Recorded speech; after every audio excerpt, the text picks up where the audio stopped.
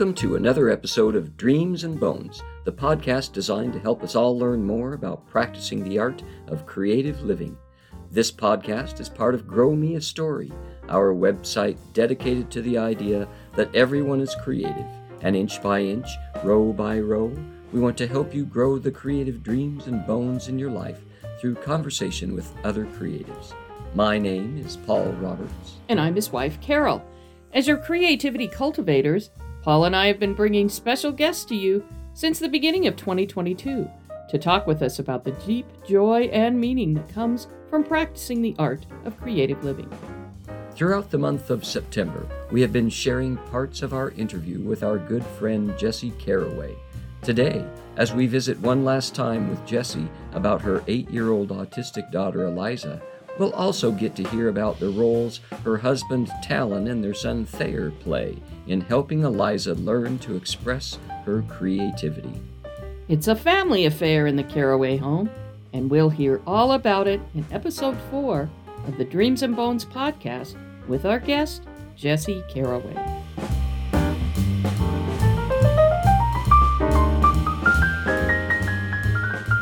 Well, we talked a little bit about this, about you kind of picking up on those creative moments. What would you tell others about ways to identify creativity in children? Do you have anything that you would maybe say, maybe look for this, or maybe look for this, or what would you say, just based on your experience working with Aliza? I think a lot of it is just kind of setting aside our own preconceived notions of things. So a lot of times in the evaluations you'll fill out for any of the therapies or any of the services Aliza receives, they'll ask a question, does she play with toys in a typical manner? Or it'll say, does she play with toys in the way that they were intended to be played with? And I always get really hung up on that question because I think, it's funny when we have a group of kids together and a kid says, look, I have a car ice cream cone, and they're holding up a vehicle and it has a ball on top. And we celebrate that. We look at that and say, how creative. That's so great. That's so, you're using your imagination. And yet when we go to fill out these evaluations, it's like, well, if I was filling it out about that child, I would have said, no, he wasn't playing with that car how it was intended. He wasn't driving it, And so I get really hung up on that in a good way, in a way that challenges me. That would be my biggest encouragement, to notice that, whether it's parents or teachers or students, anybody watching for what autistic people bring to the world, is that when you really believe that they can see the world through a different lens, and you start to notice those little pieces, you can take a step back and go, oh, that is what we celebrate for everyone. There is we celebrate creativity and imagination for all kids. So why wouldn't we do that with our autistic children, Right. And so there is a lot of those moments where you have to set aside this is what development looks like. This is what milestones look like. This is what a typical student, a typical child looks like. And that is really hard. And something that I've had to struggle with a lot, because you want your child to thrive in the world with peers and friends and siblings and, around everyone.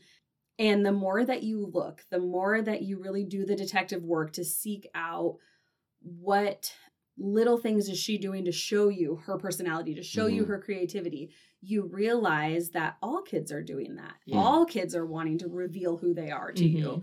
And so when you start to notice those things and sharing on Instagram, Facebook, being able to kind of say, this is how Aliza sees the world, and you realize, okay, those moments are happening all the time, and we just have to set aside our beliefs of what things should look like and really appreciate and celebrate what we are seeing in the moment, because there is always something to see. There's always something to celebrate there. And it just takes a little bit. It's just a mindset shift. And then once you make it, it's like, you almost have this moment of grief of, what did I miss before? What was I not seeing before?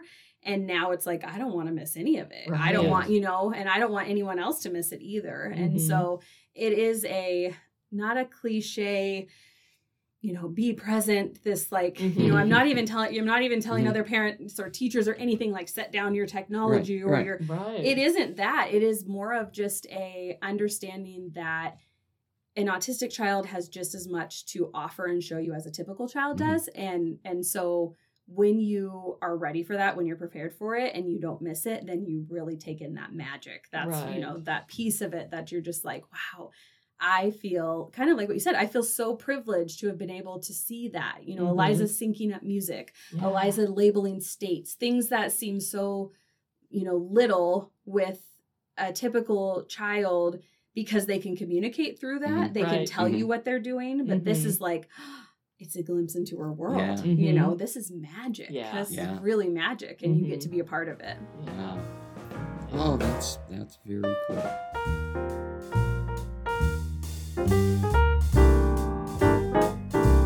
Are you starting or currently working on a creative project but don't know what to do next? You need someone to talk to? Someone who will give you feedback and tools to get your creativity back on track. This is what Grow Me a Story is all about.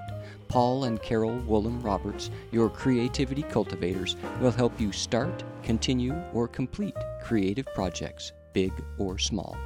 Visit www.growmeastory.com to learn how Paul and Carol can help. Now, back to Dreams and Bones.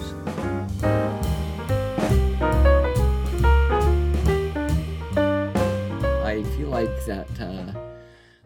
like that Carol and I can brag on you because it feels like you're such a good, wonderful advocate for Aliza and for other children like Aliza. And this isn't on my list of questions, but take a minute if you want to and brag about the rest of your family. How's Thayer as a big brother? How's your husband as a daddy? Tell us about them. So Thayer is the absolute best big brother. There's no shocker there. Anyone who's met him would know that.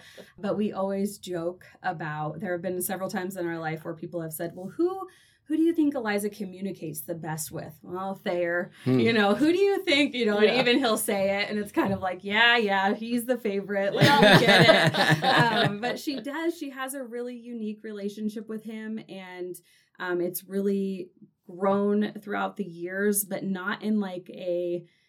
sometimes you hear when you have neurotypical child, neurodivergent child, and they are trying to form their relationship, that it can be really hard for them to connect, and it makes sense, especially when you're talking about just two different ways that brains are working, and you're trying to connect.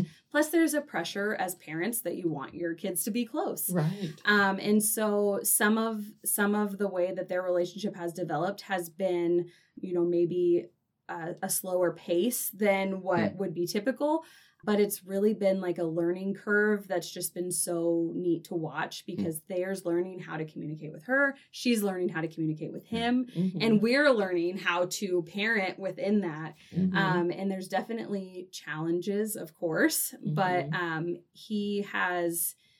People all the time will tell us, oh, Thayer's just such a good kid, you guys are such good parents, and it's like, man, I really wish I could take credit for that, but Thayer that is naturally who he is. He is just such a good person, and what a gift for Aliza to get him as an older brother, and vice versa. What a gift for Thayer to get Aliza as a sister, because they teach each other very different things, but it's like it complements each other perfectly. It's the lessons they both needed, and so they get that, and so getting to witness it is just really cool.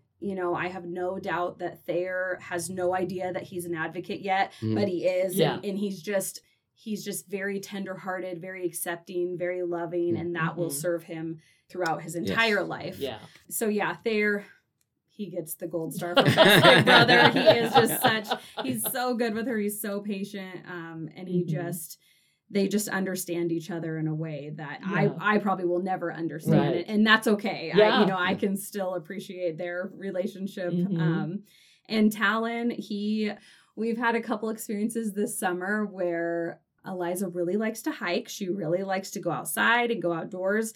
But there have been a couple times where she has not wanted to make the return hike. And so Aliza is 8 years old. She is very, very, very tall for her age. So is Thayer.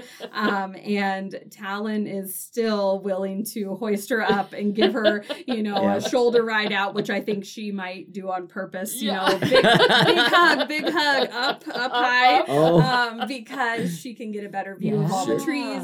But again, just so patient and caring and willing to understand.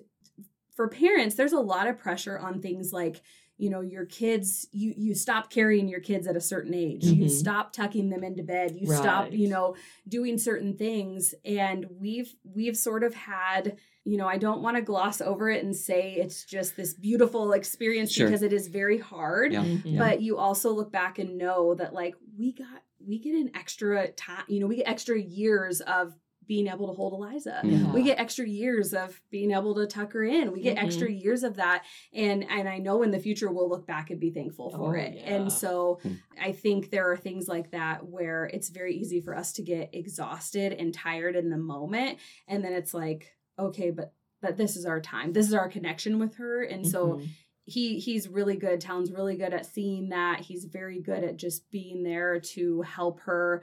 And then, I'm so appreciative of the physical part of it because Aliza's almost, she's catching up to me. And so I always think how much longer till I can't, lift her. So I'm really thankful for, a husband that's willing to piggyback her, put her on his shoulders and really, be willing to just help her and let her still have those experiences because the alternative is we don't go on a hike as a family and that's such a bummer. You don't want to miss out on those experiences. But you don't know what to expect. You have no idea if you're going to, hike the whole thing or if you're going to have to carry your back. And I don't know how long that will last for us, but we're kind of in that glory stage of just doing it and getting to enjoy it. So Wonderful. Oh, that's great. When I think of, you talking about kind of slowing down and looking at the moments, and it's like I think Thayer was just born like that. Just able to just slow down. And I love I remember you sharing one time too about one time we had him journal about something and he talked about how he loves his sister and her sense of humor, which he gets. He's someone who gets her humor and her fun and that he genuinely enjoys it. That's so special. It's funny because when I had shared that with some people, or I might have posted about it, that he had said that, and several people were like, well, her sense of humor, like, give me an example. How is she funny? And it was like, well, that's theirs. Like she is fine. We see that too. But it was like, he really, that was sort of their little secret thing that they have, their connection. They understand each other.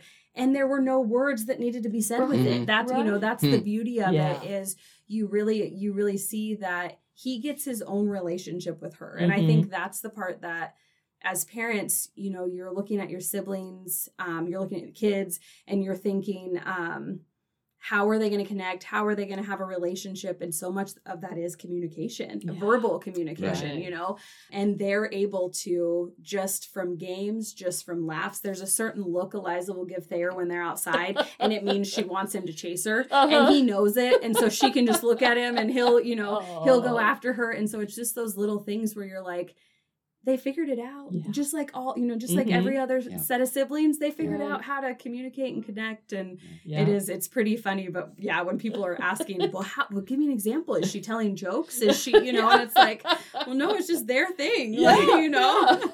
That's great. Well, we have taken an awful lot of your time. Any last thoughts before we say goodbye this afternoon? This is such a privilege for me to get to talk about autism because I love to talk about it. I love to share about it. It took me a little bit to get to that point of understanding really what our experience held. And then once you kind of go over that bridge and realize there's so much we can share with the world about this and there's so much that people are missing. And you really want, Aliza to understand how special she is and how much she can bring to the world, how much impact she has there. And it doesn't stop with just her. For me, it's so personal for all kids, for all autistic people. You realize how much, like I said earlier, they're underestimated. They're kind of pushed aside, and a lot of that is because we are a fast-paced world. We want verbal communication. We want, we have these kind of guidelines we follow, and once we can wipe those away and kind of start fresh, you can see how much is around that we haven't even been taking in. And so this has been so nice to be able to talk about. I could go on for hours and days about this. My parents like to joke a lot of times when I get real chatty about something that I've just learned or something that I am really passionate about or want to advocate about, I will go and kind of just spill my heart to them and say a bunch of stuff. And then I'm like, okay, I got to go. And one time I left, I was walking out the door and I poked my head back in and I said, so tomorrow we ride. And they took that, and now we kind of joke about it, but it was like, okay, but this isn't where it stops, right? Like, we're all in this, right, guys? And so we kind of joke about that because it's like this, your passion for it is never stops in one day or one thing or seeing something, come to fruition. Yeah. It's this constant endeavor of every day wanting to like really just fight for Aliza to be seen and for all autistic people to be seen and for their magic to be out in the world. And so that is so much of it. And so that is what I would leave you to with is tomorrow we ride. We'll continue on with it.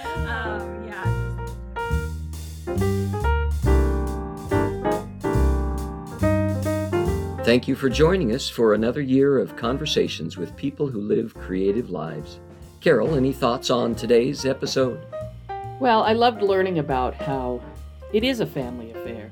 Everyone in the family works together and has their own way of bringing out the creativity in Aliza. And I loved when she shared about Thayer and Aliza and their own humor that they share with one another. And we've actually had a chance to see Aliza through Thayer's eyes in working with him after school as he shares about her and talks about her and writes about her. And it's just it's wonderful that they all work together and are just a great example as a family helping one another. Well, as we bring this episode to a close, we'd like to thank you for listening to this program. Would you like to see what else we do at Grow Me a Story? Visit www.growmeastory.com to sign up for our weekly newsletter, read our Fertile Ground blog posts, and find more ways to learn about living a creative life. Join us next Friday for another episode of Dreams and Bones. And don't forget to subscribe to Dreams and Bones on either Apple Podcasts, Spotify, or Google Podcasts. Just search and subscribe to any of these apps on your phone, and you will be notified each Friday when another episode of Dreams and Bones has been published.